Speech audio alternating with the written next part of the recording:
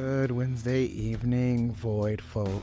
Welcome back to Poems and Whiskey and my block of programming I'm calling A Month of Third Wednesdays. Here's the beginning part where I talk to new people who might have stumbled upon me. Hi, hello, I'm Michael. Normally this show is a conversation and not just me speaking into the ether in my room by myself. Normally I'm talking to another creative and we get into some history and navel gazers and hilarity and usually have more than is appropriate drinks. But hey, you know, that will be coming back soon. That'll be coming back in February for y'all. For me, I start recording again in January. I have some really exciting guests lined up. Well, I think that's exciting. Some people I wanted to get on last year, but I didn't have any space. So if you are interested, now's a great time to let me know. My contact is in the notes. Yeah, just reach out to me, and I will be happy to work something out with you. All right, tonight I have I'm gonna talk a little bit. Normally I just read something, but tonight I have I actually have something I want to talk about. And this is about if you want to get really technical, it's a little over a year of me pondering this idea off and on. Understanding it, and then closing up, and then understanding it, and closing up, etc., etc. Since revelations take time and unfold multiple times throughout our lifetimes. But in this one right now, I want to talk about hope. Before I get into that, before I start bringing out the poetry and I mention the people who helped me out when I was asking them all those questions and outsourcing this episode, I guess.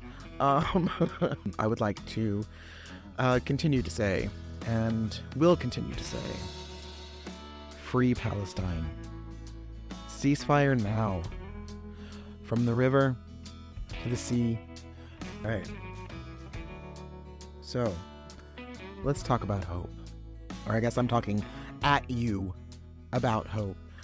So, I don't know. Sit back. Have a smoke. I think this will be more enjoyable if you're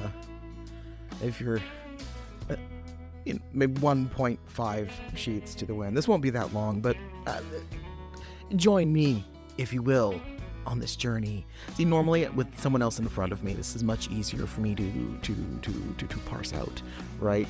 Like, I process things verbally sometimes, a lot. To my friends who have received the processing portion of things that have happened afterward via text, and it's just a giant block of fucking text and messaging. Oh, well, this is the audio version of that. All right, so, all right, here we go. Oh, now, before I got started doing this podcast, some of y'all know that I was in a long-term relationship that ended very badly. Well, fantastically for me, let's be honest. But at the time, it was rocky. It was a rocky thing. The whole relationship was definitely a learning experience, right? But throughout that, I continued this course of like hoping that things would get better, and that didn't get me very far. So when things eventually did fall apart, as they should have and as they did, I no longer had hope. And that sounds very bleak, doesn't it? But let's look at it for a second. How do we use hope? What is hope? What do we as a culture, we're a homogenous thing, but I think y'all get what I mean. Like, in most ways, how do we view hope, right? So, I actually made notes on this. Y'all should be proud of me. All right. Like I'm a real podcaster. Look at me. All right, so hope. What the fuck, right? So most of us use it more like a synonym for what? Like wish, right? It's a wish. It's a dream. I hope things get better. You describe it as a feeling that things are going to improve, that it's going to eventually all be okay and things are going to work out, and you know what? No one's ever gonna fucking die either. Everything's beautiful and nothing hurts, right? Nobody died. I mean, it's not really how it works, is it? It's not really how it happens. So if hope isn't if it is a feeling you no longer have, right? If we say it is only a feeling of something, that something is going to get better, if it is only a wish or a prayer, and then those things don't happen, I mean, what you're just smashing yourself against the rocks every single fucking time, right? What is there left for you to do but to become hopeless? But hold on. That's not as terrible as it sounds. I know it sounds awful. Like it's hopeless, it's dire. Well, I mean, sure. I mean, it can be. But when you stop relying on the fantasy that something will get better. Do you see what I'm saying here? I don't hope that things are going to get better. I don't. I have no hope. I don't hope for anything. Not like that. I wish for things. Of course I do. I'm human. I want many things. I wish many things would happen, but I don't hope that they will. I'm not sitting here pretending like some all-knowing thing is just going to eventually. I'm not sitting here imagining or wishing or praying that something or someone is going to fix whatever, right? So, if hope is not a wish, and it's not a prayer, and it's not a feeling that you have anymore, what do you do with it? I think I read this quote on Quilt of all places, and I found it on Instagram. If I can find it again, I'm pretty sure I saved it. I'll link it for you guys so you can check it out because it's really fucking cool. But this person made this quilt. Their name is E.A. Cox, C-O-X. And what they had quilted was, but what is grief if not love persevering? Right? That's fuck. But I also thought, could we also not say the same thing about hope? Right? Could hope be more like a verb? Like love. Is hope love in action? I was talking with one of my friends, and she was saying how she was hopeless, which is partly where this particular episode really started to form. She brought up her hopelessness, and fair, absolutely fair. Who can pretend and who can still wish and think that things are going to get better right now? I don't. Neither could she. But, and the only thing I could think to say to her was that, see, I'm so much smarter about these things when I don't think about them, when I don't turn them over and over in my head and turn them into mush, along with myself in the process. But what I said to her was really smart. So, good for me. But then, of course, I unraveled. What I said was that hope wasn't a soft and light thing. It's not clean. Hope is dirty and scared and making bread. So if grief is but love persevering? Is hope not just love in forward motion?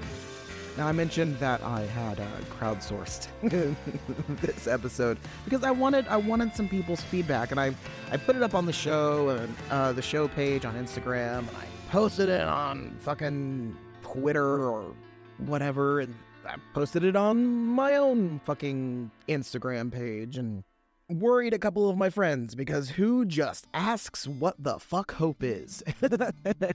Just randomly in December with everything going on. I'm as fine as I could possibly be at this point in time. I am not in danger, thank you. But I reached out to several, and they gave me their opinions on hope, and it was very interesting. It was enlightening. We of course touched on how hope is commonly used, like flippantly or naively, but they really helped me figure some things out, which probably doesn't sound like it by this episode. And I promise that I'm going to get to the poetry. I promise. I've got I've actually got a Charles Bukowski in my pocket tonight. I know, because I wanted something different. Now, another friend of mine pointed me to an article, and I am going to apologize in advance. I know I joke about not looking up names and not knowing how to pronounce them and having a stupid white mouth, and I could not find the pronunciation for this one. I am so sorry. I will link it so that everybody can find it, but I have no idea how to pronounce this person's name. Between 1985 and 1986, Havel conducted a series of interviews with the Czech journalist Karel, who was living in West Germany at the time. In Czech, the resulting book was a kind of confessional autobiography called Long Distance Interrogation. The English translation was published in the spring of 1990 and called Disturbing the Peace. This is an excerpt from that. The kind of hope I often think about, especially in situations that are particularly hopeless, such as prison, I understand above all as a state of mind, not a state of the world. Either we have hope within us, or we don't. Hope is not prognostication. It is an orientation of the spirit, an orientation of the heart. It transcends the world that is immediately experienced and is anchored somewhere beyond its horizons.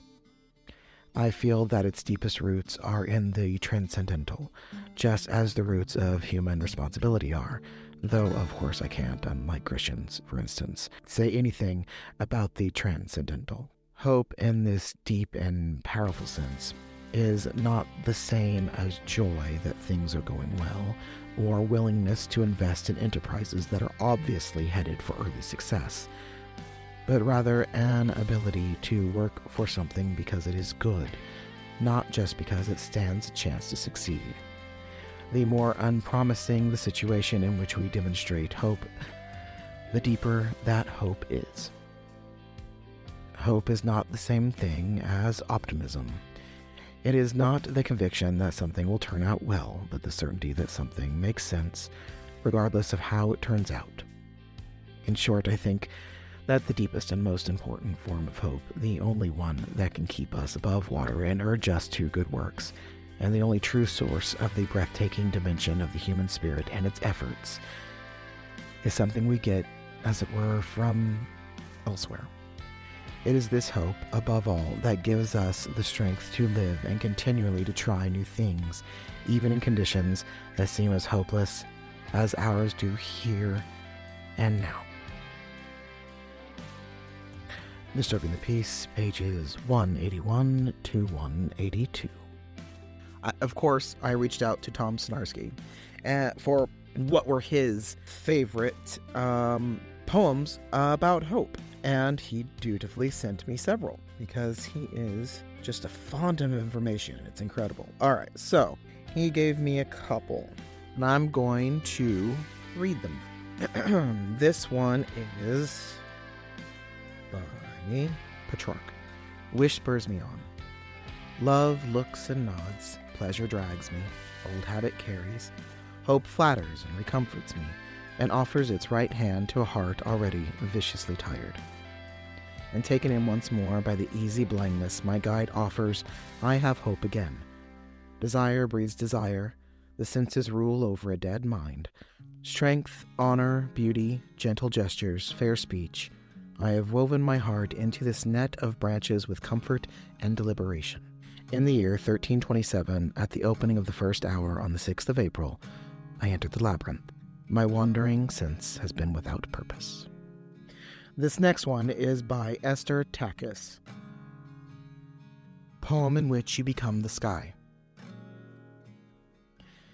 This is a letter in which you, double-tongued heart, become the sky. The letter in which your cow face becomes my black human shape of ordinary geometry in a cup. This is the letter in which my black human shape becomes your artichoke hand. The letter in which our entire house considers the wind, and we've become too polite to scream. My favorite part of today is you. You quiet, unusual mystique of lions. What you are doing is a very large question full of elephants boxing the night, full of the biggest hope ever imagined. This last one, I'm going to read because he included it specifically because it is titled Note to Michael. It's by Tim Dielgis. Strange to see the river through the window that lets the colors in behind me. It's real light as opposed to artificial. It's real life I'm in the middle of, I hope. Where you are is just as real, I also hope. And what we feel between us is a filament that bears its own energy, glowing in ways too subtle or too fast for the eye to pick up. A precious alloy that puts us in the same place on one level, the level of the river and the light. Now I'm going to read a Billy Collins. This is from the collection The Art of Drowning. While eating a pear. After we have finished here, the world will continue its quiet turning, and the years will still transpire, but now without their numbers. And the days and months will pass without the names of Norse and Roman gods. Time will go by the way it did before history, pure and unnoticed, a mystery that arose between the sun and the moon before there was a word for dawn or noon or midnight. Before there were names for Earth's uncountable things, when fruit hung anonymously from scattered groves of trees, light on one smooth green side, shadow on the other. All right, now I'm going to read the Bukowski. Are you shocked? I am a little bit. I think I might have read this one before, honestly. But that's all right. This is from that giant collection, The Pleasure of the Damned, 1951 to 1993 collected poems. All right. At least it's paperback, right? All right. This one is called The Bluebird. There's a bluebird in my heart that wants to get out, but I'm too tough for him. I say, stay in there. I'm not going to let anybody see you. There's a bluebird in my heart that wants to get out, but I pour whiskey on him, inhale cigarette smoke, and the whores and the bartenders, the grocery clerks never know that he's in there. There's a bluebird in my heart that wants to get out, but I'm too tough for him. I say, stay down. Do you want to mess me up? You want to screw up the works? You want to blow my book sales in Europe? There's a bluebird in my heart that wants to get out, but I'm too clever. I only let him out at night sometimes. When everybody's asleep, I say, I know you're there, so don't be sad. Then I put him back. But he's singing a little in there. I haven't quite let him die. And we sleep together like that, with our secret pact. And it's nice enough to make a man weep. But I don't weep, do you? Alrighty. Now, here is the last poem of the night, and it's a little bit longer. After that, I will release you all back into the void from whence you came. Anyway, so it's a Roker poem. It's from the Duino Elegies, the first elegy. Who, if I cried out, would even hear me among the angels' hierarchies? And even if one of them pressed me suddenly against his heart, I would be consumed in that overwhelming existence. For beauty is nothing but the beginning of terror, which we still are just able to endure. And we are so awed because it serenely disdains to annihilate us. Every angel is terrifying. And so I hold myself back and swallow the call note of my dark sobbing. Who can we ever turn to in our need? Not angels, not humans. And already the knowing animals are aware that we are not really at home in our interpreted world. Perhaps there remains for us some tree on a hillside, which every day we can take into our vision. There remains for us yesterday's street and the loyalty of a habit so much at ease when it stayed with us that it moved in and never left. Oh, and night. There is night when wind full of infinite space gnaws at our faces. Whom would it not remain for, that longed after, mildly disillusioning presence which the solitary heart so painfully meets?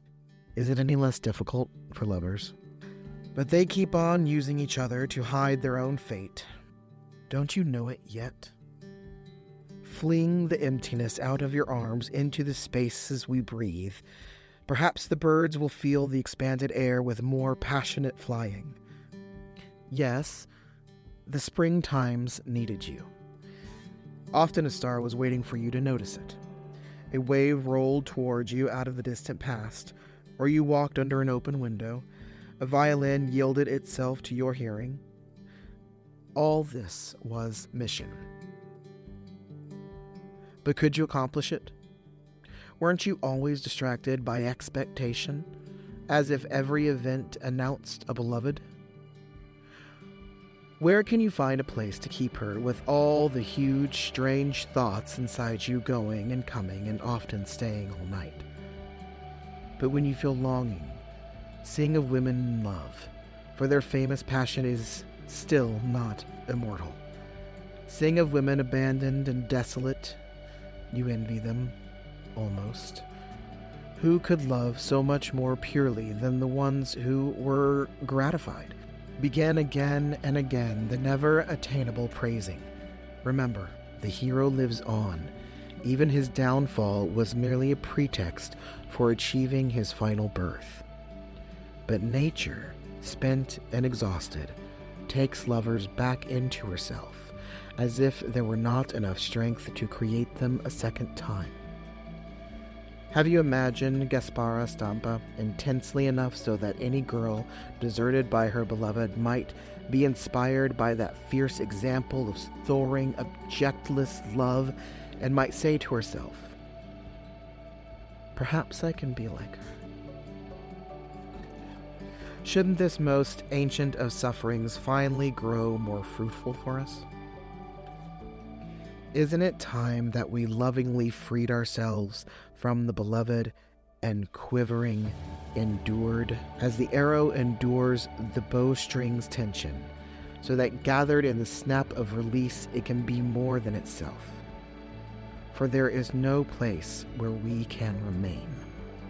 Voices. Voices. Listen, my heart, as only saints have listened, until the gigantic call lifted them off the ground, yet they kept on, impossibly kneeling and didn't notice at all. So complete was their listening, not that you could endure God's voice, far from it, but listen to the voice of the wind and the ceaseless message that forms itself out of the silence. It is murmuring towards you now from those who died young. Didn't their fate, whenever you stepped into a church in Naples or Rome, quietly come to you? Or, high up, some eulogy entrusted you with a mission, as last year as the plaque on the Santa Maria Formosa. What they want of me is that I gently remove the appearance of injustice about their death, which at times slightly hinders their souls from proceeding onward. Of course, it is strange to inhabit the earth no longer, to give up customs one barely had time to learn, not to see roses and other promising things in terms of human future, no longer to be what was in infinitely anxious hands, to leave even one's own name behind, forgetting it as easily as a child abandons a broken toy. Strange to no longer desire one's desires. Strange to see meanings that clung together once floating away in every direction. And being dead is hard work, and full of retrieval before one can gradually feel a trace of eternity. Though the living are wrong to believe in the two sharp distinctions which they themselves created. Angels, they say, don't know whether it is the living they are moving among or the dead. The eternal torment whirls all ages along with it, through both realms forever, and their voices are drowned out in its thunderous roar. In the end, those who were carried off early no longer need us. They are weaned from earth's sorrows and joys as gently as children outgrow the soft breasts of their mothers. But we, who do need such great mysteries, we for whom grief is so often the source of our spirit's growth, could we exist without them? Is the legend meaningless that tells how, in Lament for Linus, the daring first notes of song pierced through the barren numbness? And then in the startled space which a youth as lovely as a god has suddenly left forever, the void felt for the first time that harmony which now enraptures and comforts and helps us. This is my last episode of 2023. I hope wherever you are, you're with people who love you. Good night. Keep well and stay safe. I'll see you in the new year.